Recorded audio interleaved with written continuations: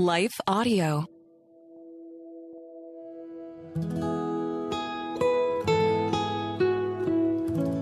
Hello and welcome to the Capital Ministries podcast. At Capital Ministries, our mission is to make disciples of Jesus Christ in the political arena throughout the world, and we do this through weekly, in-depth discipleship Bible studies.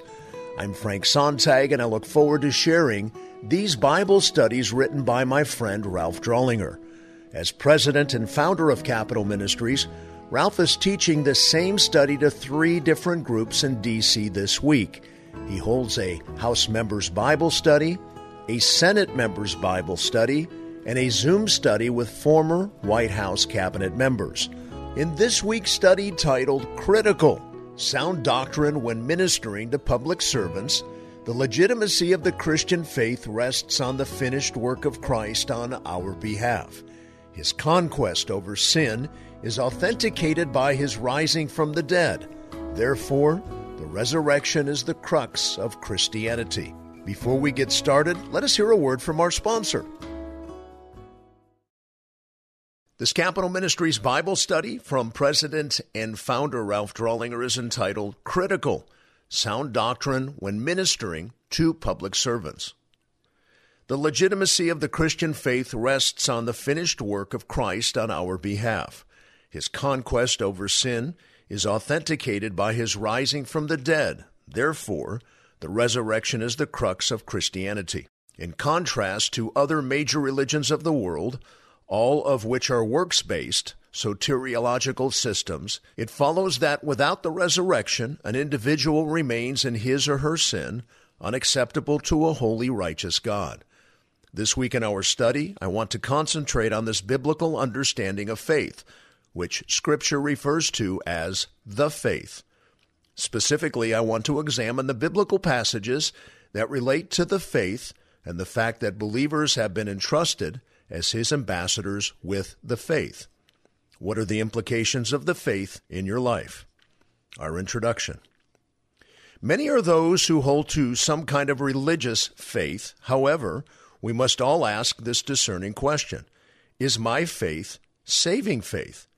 The Bible says directly that not all faith is saving faith. Cross-reference Matthew chapter 7, verses 21 through 23. Therefore, the basis of our faith is vital. For that reason, I do not like the phrase that is often bandied about in politeness: he or she is a person of faith. That statement is far too broad and doesn't really mean anything in terms of accurately telegraphing a person's eternal destiny. You can be a person of faith, but not saved. Faith is an indefinite term. The Bible says the proper object of our faith must be what is repeatedly referred to as the faith, adding the definite article the. Understanding the term the faith. If Scripture refers to true and saving faith in Jesus Christ as the faith, what then does God expect of his followers in terms of their responsibility regarding the faith? This study will attempt to answer that question. Notice in this regard Jude 3 in the New Testament, which reads, "Beloved, while I was making every effort to write you about our common salvation, I felt the necessity to write to you, appealing that you contend earnestly for the faith which was once for all handed down to the saints." Jude's epistle is best summarized as the Acts of the Apostates.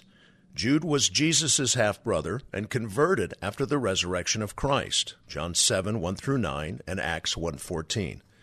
In his one-chapter New Testament epistle, he outlines the characteristics of false faith, which eventually defects, and calls all believers, even those in the capital community, to fight for the faith, the one and only true faith. This important word combination, the faith, is hugely pregnant with this special meaning as it is used repeatedly throughout the New Testament. The faith means the whole body of revealed salvation truth contained in the Scriptures. Again, faith is used in Scripture with a definite article, the, not an indefinite one, in order to emphasize the biblical singularity of true saving faith. Scripture knows nothing of a religious philosophy that says all roads lead to heaven. The Greek construction of the last clause of Jude 3 literally reads, "The faith which was once for all handed down to the saints," emphasizing the finality of God's revelation of true saving faith. The Scriptures reveal the way of true salvation and are not to be added to or deleted from. Cross-reference Revelation 22, 18 through 19. That is to say, the faith is inalterable. In contrast, cults always have three common alterations: an additional, supposedly authoritative revelation, which in turn redefines two inalterable aspects of true saving faith, the person and the work of Christ. The term "the faith" appears in the following New Testament passages. A. Galatians 1:23.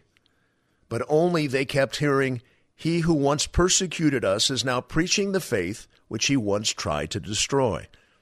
This verse refers to Paul, who after his conversion resided in Arabia, where he received 3 years of instruction from the Lord. When he returned, the previous passage was the response of the churches. Notice they called belief in Christ the faith. B. Ephesians 4:5. There is one Lord, one faith, one baptism. This emphatic statement by Paul to the Ephesian church declares there is only one legitimate saving faith. See Ephesians 4:11 through 13. And he gave some as pastors and teachers for the equipping of the saints for the work of service, to the building up of the body of Christ, until we all attain to the unity of the faith and of the knowledge of the Son of God, to a mature man. Notice the contextual use of the faith. The word and idea of unity precedes it. Without doctrinal homogeneity, i.e., a common understanding of what the faith consists of, there cannot be visceral unity in the body of Christ. True biblical unity stems from a common belief in the faith, or as we will see, the synonym sound doctrine. Further notice from this passage that unity in the faith stems from the under-shepherds God has given to his church, i.e., pastor, teachers. As they teach God's word, the followers of Christ are grounded in the faith, resulting in a unified body of believers. A failure to teach the emphatic singularity of genuine, saving faith only leads to doctrinal confusion and division and subsequent disunity of the body. D. Philippians 1:27. Only conduct yourselves in a manner worthy of the gospel of Christ, so that whether I come and see you or remain absent, I will hear of you that you are standing firm in one spirit, with one mind, striving together for the faith of the gospel. In this passage, the faith and the gospel are synonymous terms with a singular, definite article and understanding. Note what precedes these synonymous terms in the passage. Striving together, sunathleo, which means to labor. The word connotes a team struggling for victory against a common foe. Jude puts the same emphasis with the faith in Jude 3b, as previously mentioned. Again, note what it states. I felt the necessity to write to you appealing that you contend earnestly for the faith which was once for all handed down to the saints. One Greek word, epikonizomai, used in this passage, is translated into two English words, contend earnestly, which means an intense contest. The recurring application is that the believer is to labor and contest with others who are misleading in order to accurately preserve and convey the faith to believers and unbelievers alike. Jude, likened to Paul at the conclusion of 2 Timothy, is writing to refute the false teachers who were misleading many who needed to know the way of true salvation. Accordingly, believers are to wage spiritual war against apostates, i.e., those who preach a counterfeit gospel, which deceives and leads others astray. To cower from this task is to be less than spiritually mature in Christ and to play into the hands of Satan, who is the father of lies, i.e., the deceiver who leads many astray. Cross-reference Revelation 20, 1 through 3. It is therefore critical for ministries among public servants to be careful to teach sound doctrine.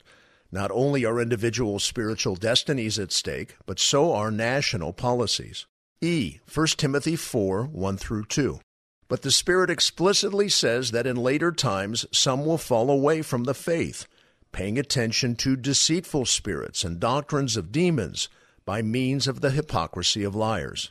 Paul's instruction to Timothy, who is pastoring those recovering from false teachers in Ephesus, presents a clear contrast between true saving faith, the faith, and the prevalence and reality of the existence of unsaving false faith, i.e., the deceiving false doctrines of salvation propagated by lying, hypocritical, spiritual leaders.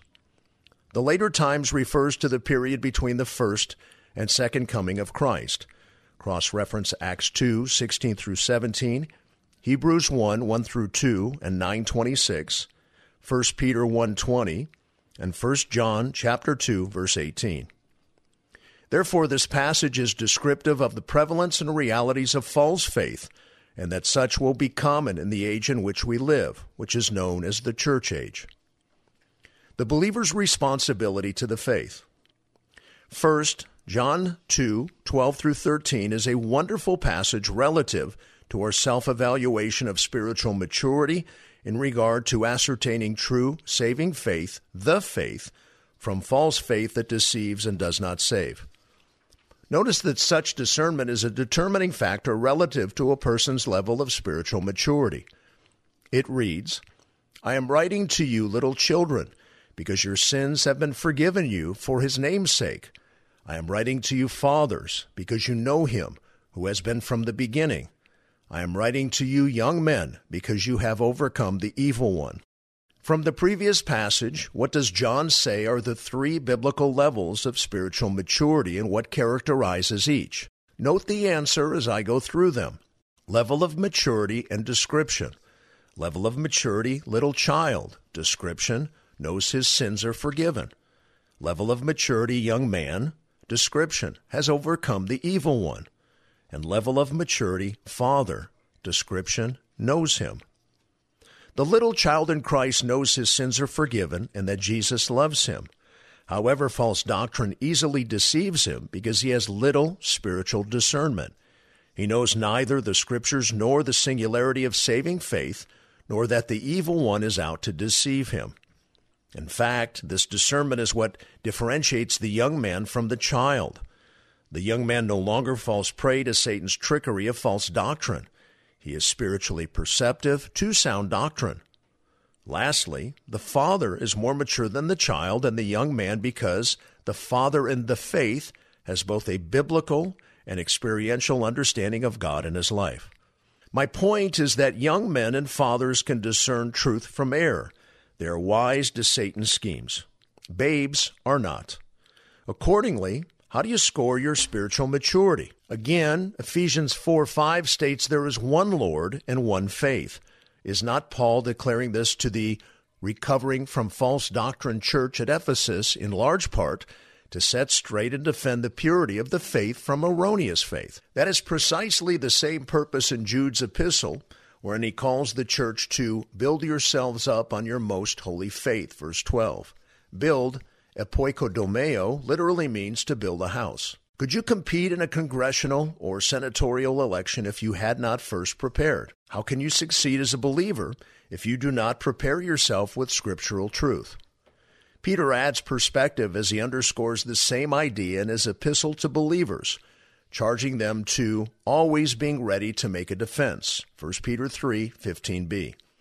Defense, apologia, can be translated as answer. The English word apologetics comes from this Greek word, which means the branch of theology that deals with the defense and proof of Christianity. Combined, Jude and Peter charge believers to build themselves up with answers in order to maintain the message of the gospel that is biblically accurate and salvific to the souls of individuals. These aforementioned passages and their sheer volume regarding the importance of sound doctrine serve to illustrate the necessity of ministries and ministers in the capital being about the same. False worship brought a curse on Israel in the Old Testament. How important, then, is it that ministers and ministries on the hill be characterized by sound doctrine? It follows that God hates false doctrine, and that false teachers who teach a false saving faith actually serve to harm not only the spiritual life of individuals, but also the health of a nation. It is essential to God blessing our nation. What then are the implications of the faith relative to a teacher's efficacious ministry on the hill? I see at least three significant points. A, the public servant must know sound doctrine. Ephesians 4:14 through 15 says, "As a result, we are no longer to be children, tossed here and there by waves and carried about by every wind of doctrine, by the trickery of men, by craftiness and deceitful scheming. But speaking the truth in love, we are to grow up in all aspects into Him who is the head, even Christ." One commentator states well the intent of this passage when he says, quote, "Spiritually immature believers who are not grounded in the knowledge of Christ through God's Word are inclined to uncritically accept every sort of beguiling doctrinal error and fallacious interpretation of Scripture promulgated by deceitful, false teachers in the church. They must learn discernment." End quote. What a really good, powerful quote. 1 Thessalonians 5:21 through 22 echoes this warning to know sound doctrine from false doctrine, i.e., examine everything carefully, hold fast to that which is good, abstain from every form of evil. Similar to the public servant's scrupulous analysis of every new bill presented in committee, the believer in the Capitol must examine the veracity of every proffered philosophy. How? Colossians 3:16 states, "Let the word of Christ richly dwell within you, with all wisdom, teaching and admonishing one another." The mature in Christ public servant is characterized by his or her motive and discipline for studying the Word of God. No longer is he or she dominated by a "what's in this book for me" idea of God's Word, or "what devotional thought might it have for me today?" That is all fine and good, but a personal quest for Scripture must go way beyond that mindset. In order to best do the job of serving our nation, the public servant must possess an attitude of, "How can I learn the Word in order to ascertain truth from error?" Cross-reference 2 Timothy 2:2. There must be more to our pursuit of Bible study than self-help. We pursue Bible study in order to gain and maintain sound doctrine. B, he must be able to discern truth from error. Here is the second implication of the faith to a believer on the hill. 1 John 4:1 says, "Beloved, do not believe every spirit, but test the spirits to see whether they're from God, because many false prophets have gone out into the world." This attitude characterized the Christians residing in Berea. Luke cites their craving and discernment regarding God's truth, saying, "They received the word with great eagerness, examining the Scriptures daily to see whether these things were so." Acts 17:11b. The word test, dokamazo, in 1 John 4:1, stems from the world of metallurgy, signifying the discipline of assaying the purity and value of metals. Similarly, believers need to test all doctrinal teachings against the Word of God, possessing a critical eye of approval or rejection in a spirit of love, not self-righteousness. Quickly, I might add, critical judgment, when based in a genuine love for people, is not a negative characteristic. We assay nearly everything in life, from donut shops to marriage partners. What then is wrong with judging Bible teachers and their teachings according to the Scripture? After all, spiritual teachings harbor eternal destinations. Matthew 24:5 and 11 add still more to our understanding of this matter. "For many will come in my name, saying, 'I am the Christ,' and will mislead many. Many false prophets will arise and will mislead many." The very nature of being misled or deceived is one's failure to realize it, which stems from an underlying ignorance or naivete of and concerning the Word of God. In Acts 20, verse 29, Luke records Paul as having said to the Ephesian elders before their failing encounter with false teachers, "I know that after my departure, savage wolves will come in among you, not sparing the flock." Even though Paul warned the church leaders to be on the alert, verse 31a, and even though he had spent 3 years building them up in the faith, verse 31b, years later, they were still deceived by false doctrine. Subsequent to the takeover by the false teachers, Paul handed Timothy the keys to the Ephesian church. In 1 Timothy 1:20, we find that Paul did not tolerate this and threw them out. To possess the personal and theological ability to ascertain spiritual truth from error is therefore a very important matter. Remember, to the degree that Satan is clever and beguiling is the degree believers need to be wise and discerning. C, he must be able to confront error. The third implication of the faith to the believer in the capital means not only does he know sound doctrine and is able to discern truth from error, but that he is not passive. He is courageous and is confronting a false doctrine. 2 Corinthians 10:5 states in this regard, "We are destroying speculations and every lofty thing raised up against the knowledge of God, and we are taking every thought captive to the obedience of Christ." Here again, this verse reveals the aggressive character that is biblically appropriate in the war against false doctrine. In Hosea 4:6, God said of the spiritual leaders of Israel, "My people are destroyed for lack of knowledge. Because you have rejected knowledge, I also will reject you from being my priest." This passage also applies to believers today. God expects his followers to be loyal to him. He does not look kindly upon believers who take an apathetic or passive view relative to defending the faith. Mature followers of Christ are not to be ignorant nor cowardly, sitting passively by in the locker room while Satan's false teachers run the field. In 1 Timothy 1:18, Paul says to Timothy, "This command I entrust to you, Timothy my son, in accordance with the prophecies previously made concerning you, that by them you fight the good fight." Paul is charging Timothy to remember he is called of God to be a fighter for the faith. Every believer is called to protect the purity of true saving faith, which is this: for each of us to put our trust in Christ alone for the forgiveness of sin. In 1 Timothy 6:12, Paul echoes the same directive: fight the good fight of faith. The word fight, agonizomai, is the root from which the English word agonize is derived, which means to contend perseveringly against opposition and temptation. It refers to the concentration, discipline, and extreme effort needed to win. In a larger sense, the good fight of faith refers to the spiritual conflict with darkness, a fight in which all mature believers are engaged. Finally, Paul provides Timothy with capstone insights into successfully entering and winning the battle for the faith. 2 Timothy 1:13-14 states, "Retain the standard of sound words which you have heard from me, in the faith and love which are in Christ Jesus. Guard through the Holy Spirit who dwells in us, the treasure which has been entrusted to you." These are two of my favorite verses, and I think they sum up one of the most poignant aspects of leadership in God's work. Guard, phulax, means to protect.